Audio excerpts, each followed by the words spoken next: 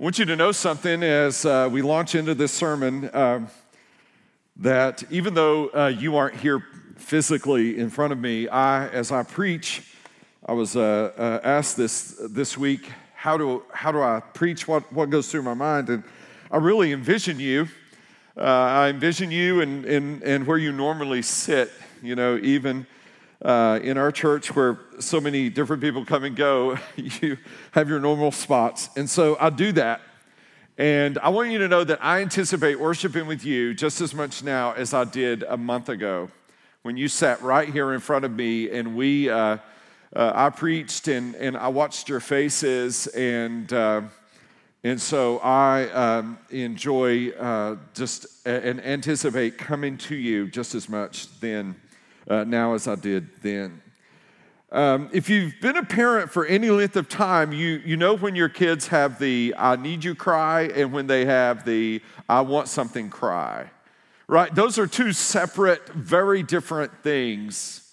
It is the I need you and the I want you. And this psalm hones in on the I need you cry, the I need you call. There are two very different calls. And this psalm deals with what the psalmist calls the day of trouble. And though you cannot see it, it is, there's a technical word for this, no need for that, but it's the Oreo effect, I call it. It is the same phrase at the beginning of the psalm and the same phrase at the end. At the beginning of the psalm, it says, "May the Lord answer you," and here it is, "in the day of trouble." If you go to the last verse, the ESV says, "May he answer us when we call." In the Hebrew, that literally means in the day we call. Why is that so important? Because the day of trouble is the day we should call. And the psalmist views those as one and the same. May the Lord answer you in the day of trouble. May he answer in the day we call. If you are God's child, he fully expects your day of trouble to be the day you call.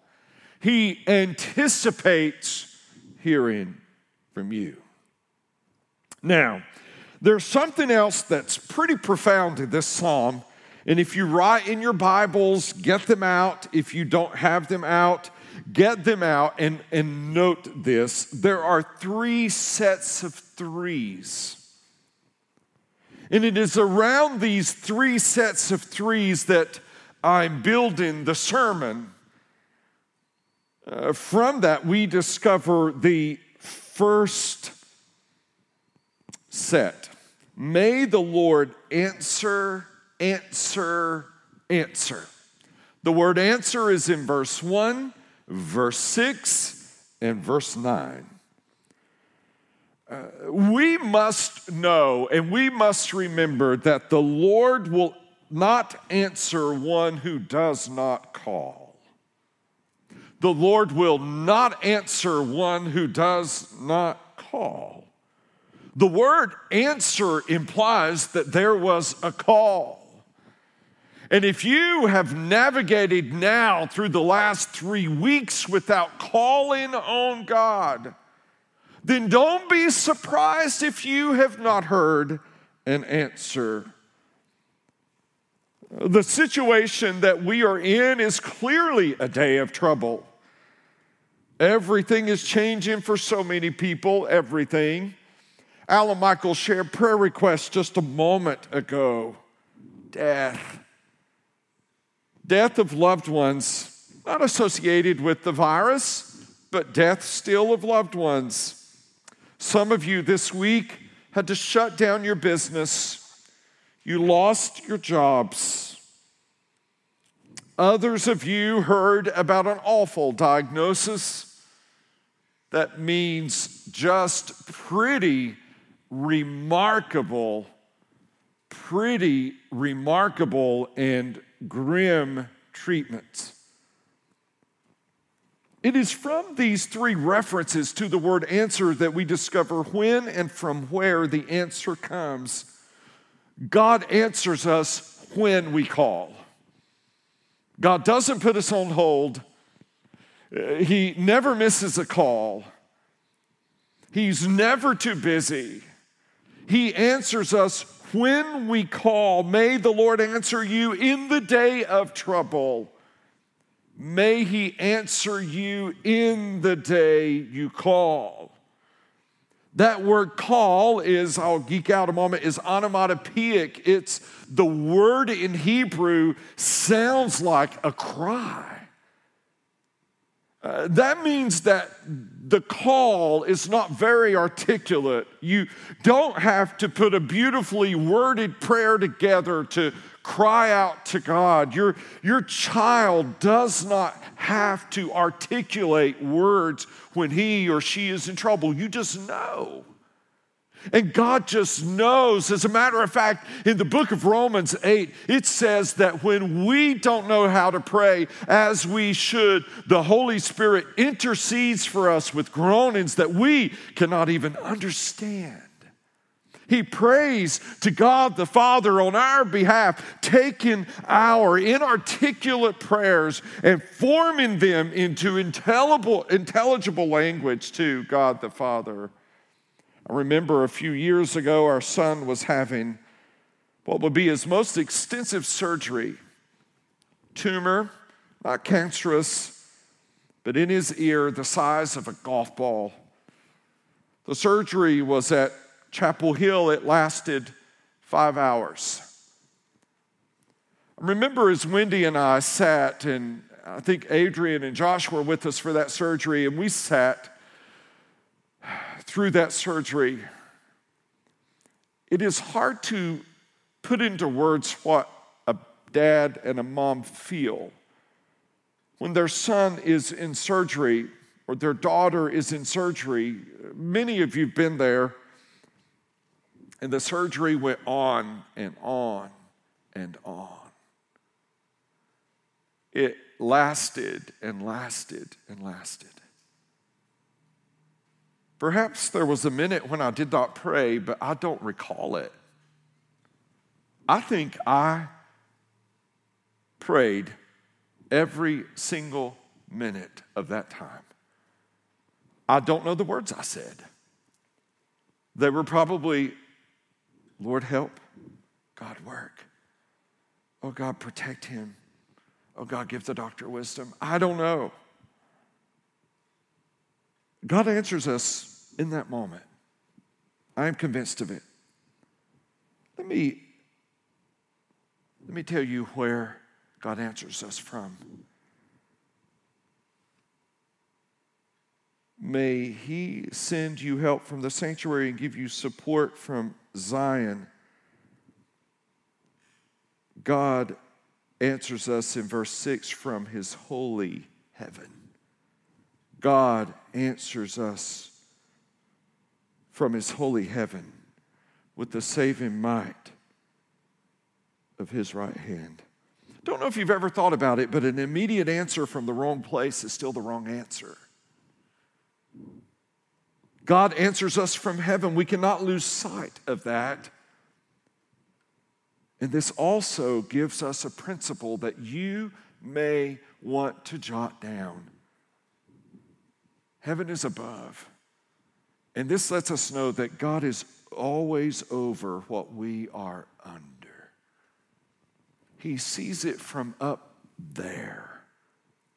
He sees it from a perspective that you and I cannot see. God answers from heaven. He does not answer horizontally. He answers vertically. He is above all.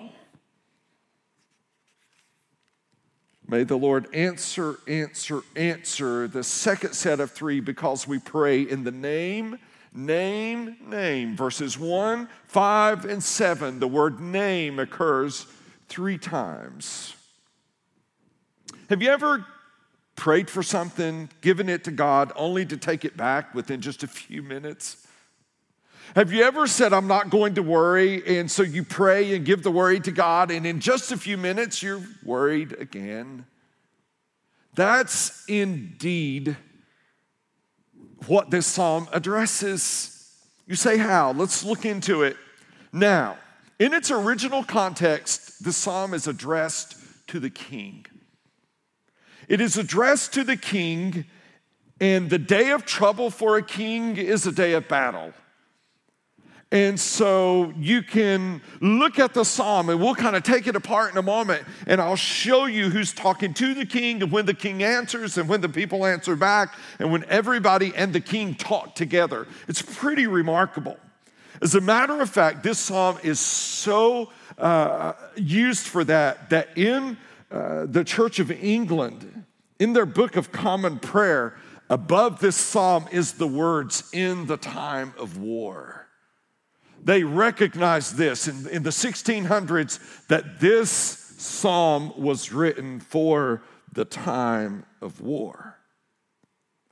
So verses 1, 2, 3, 4, and 5 is a crowd of people talking to the king. Look at them. May the Lord answer you in the day of trouble. You're headed out to battle. May the Lord meet you there. May the name of the God of Jacob protect you. May he send you help from the sanctuary. May he give you support from Zion. May he remember all your offerings and regard with favor your burnt sacrifices. This assumes that this king has worshiped before he's gone to war. Look at that. May he grant you your heart's desire and fulfill all your plans. That means schemes. The king has worshiped, but he's also planned the battle. This assumes all of that. May we shout for joy over your salvation, and in the name of our God, set up our banners. May the Lord fulfill all your petitions. That's to the king. And the king answers in verse 6. Now I know that the Lord saves his anointed. Speaking of himself, he will answer him from his holy heaven with the saving might of his right hand. Some trust in chariots and some in horses. This is the king and the people. But we trust in the name of the Lord our God. They collapse and fall, but we rise and stand upright. And then the people say, O Lord, save the king. And then everybody says together, may he answer us when we call.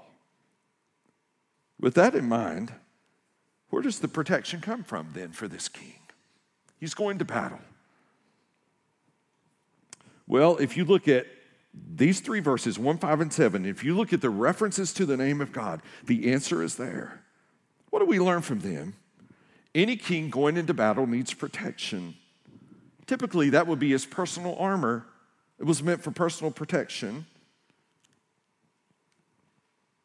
Verse 1, may the God of Jacob protect you. Look at verse 5. Banners. What were banners? Flags.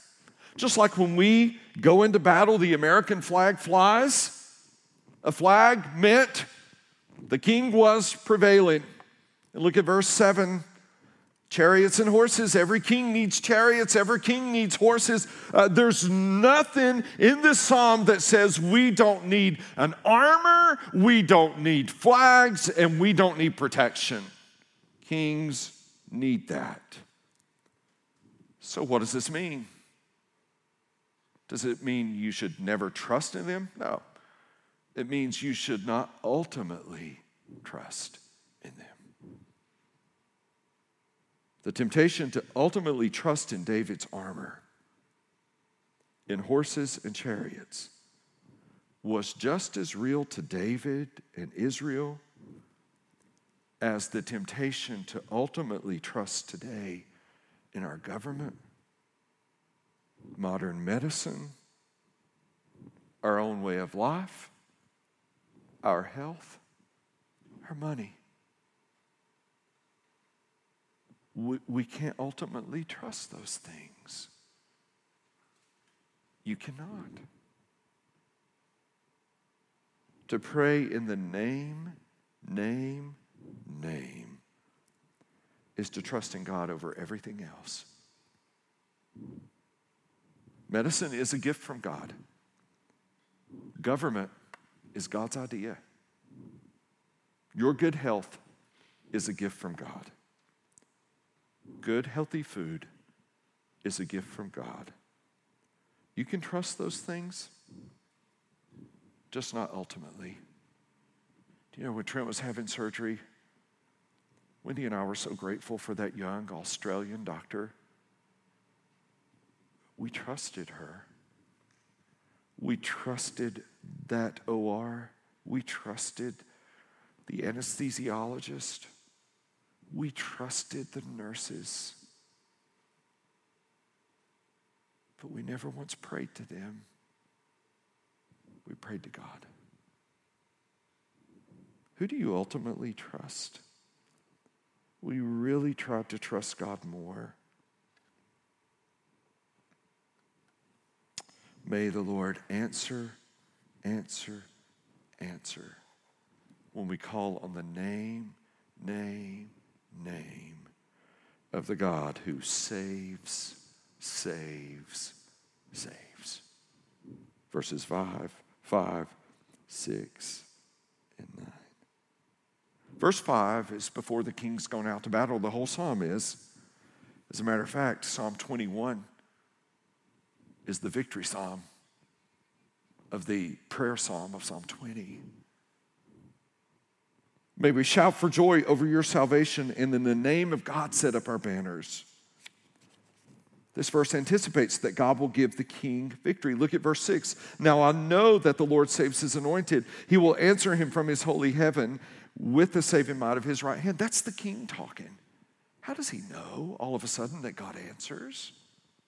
Has he gone to battle yet? No. Has he fought the battle yet? No. How does he already know? If he hasn't gone to battle and he hasn't fought yet, how does he know? Verses 1 through 5 have given him courage. That's how. I want to speak into this for a moment. And we're going to have to do this all through this crisis. I want to speak into it for a moment. You will not be encouraged, and I'm not asking you to avoid truth. You will not be encouraged by a news feed. It isn't there. You will not be encouraged, most likely, by the majority of the posts on Facebook. It's not to be found there. So let me give you 3 practices of how to practice Psalm 21 through 5. These encouraging words that go to a king, and the king hears them. And when he does, he anticipates victory before it happens. 3 practices. One is not mine. The other 2 I just came up with, though they're not original. Scripture before phone. Justin Early in his book talks about this, and if there's ever a time that you need to, once your feet hit the floor, get in the word first, it's now. Whatever is on your mind first forms a frame around your day. Scripture before phone. Please hear me. God's word is timeless. It speaks into where we are today. God's word is spoken for years and centuries and millennia into pandemics. Nobody alive can remember, most likely, the last one. It was 102 years ago. God's word speaks into these. Scripture before phone. Number 2, and this will apply specifically here at Grace, life group before Facebook. The people who know you best and love you most need to speak into your life right now. Life group before, and you can put in Instagram, Twitter, whatever it is that feeds the media to you. Life group before that. This week I spent time with almost all but 2 life group leaders in this church. They are so committed to you. life group before social media. Number 3, this is going to nail all of us, myself included. Cry out instead of cry about. Or when you legitimately need to cry about, let me just change this midstream. Cry out before you cry about. There's some things we don't need to cry about because we're whining. We really are. And we need to quit it. Our way of life has been altered. And we don't need to cry about those things. But there are some things we need to cry about. When Sarah Syack texted me, I think it was Friday, and shared what her brother-in-law, who pastors in Brooklyn, New York, is experiencing, my heart broke for him. Within a matter of 2 hours, he learned about 2 already deaths and 2 soon-to-be deaths, while he himself has COVID-19. On the front lines. That's worth crying about. That's hard.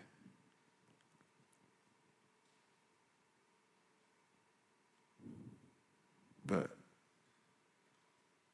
I really, as a brother in Christ, should cry out before I cry about. That's what this psalm says. The people closed this psalm with the prayer, "O Lord, save the king. May he answer us when we call." I can't end this sermon without focusing on the word saves. I'm going to say it in the original language, Yeshua. The Lord saves, saves, saves. There was a man who was born in the most unlikely of circumstances to the most unlikely of mothers. He lived in the most unlikely of places and was called to do the most unlikely thing. His name was Yeshua, Jesus. Jesus. He was born on the wrong side of the tracks. He grew up in Nazareth, where it was questioned, could anything good come out of it? And he had a personal mission statement. One that if you've never come to him in faith, you need to know. He said, calling out his arch rival, Satan. Satan comes to steal, kill, and destroy. But I've come that you might have life. He said in another place, the Son of Man did not come to be served, but to serve and to give his life as a ransom for many.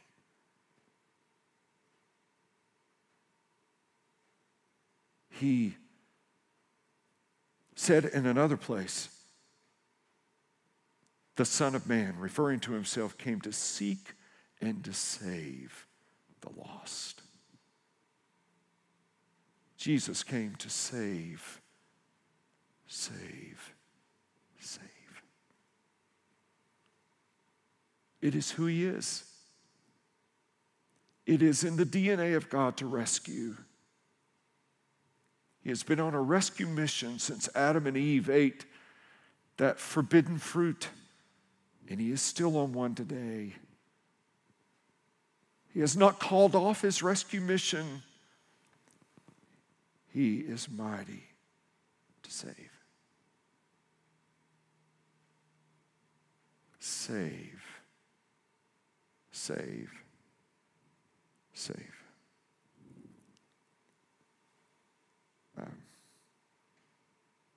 I'm not sure if this applies here, But in Hebrew, there does not exist what we call in English a superlative,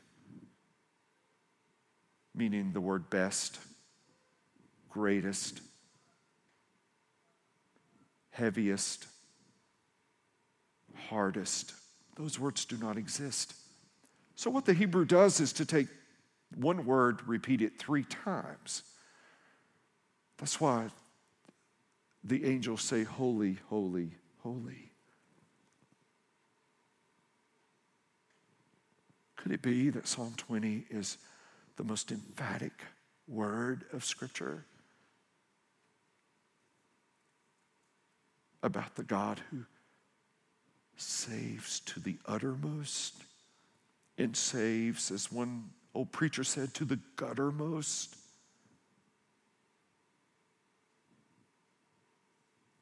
Could it be that? I encourage you this morning that if you have never come to Christ, that if you will see him with arms open and a full-on invitation for you to come to him. He waits for you. He longs for you. He died for you. I encourage you, if you know God, if you have trusted Christ, if you are a follower of Jesus, to come to him, to the God who answers. Pray in the name of the one who saves.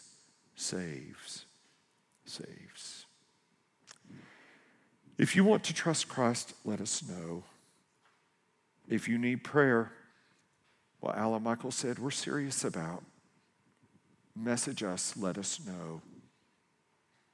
Message us privately if it needs to be that. Publicly, if that's okay. We are here and we want to pray for you. I'm going to pray now, and Adrian's going to give us just some closing words. Lord,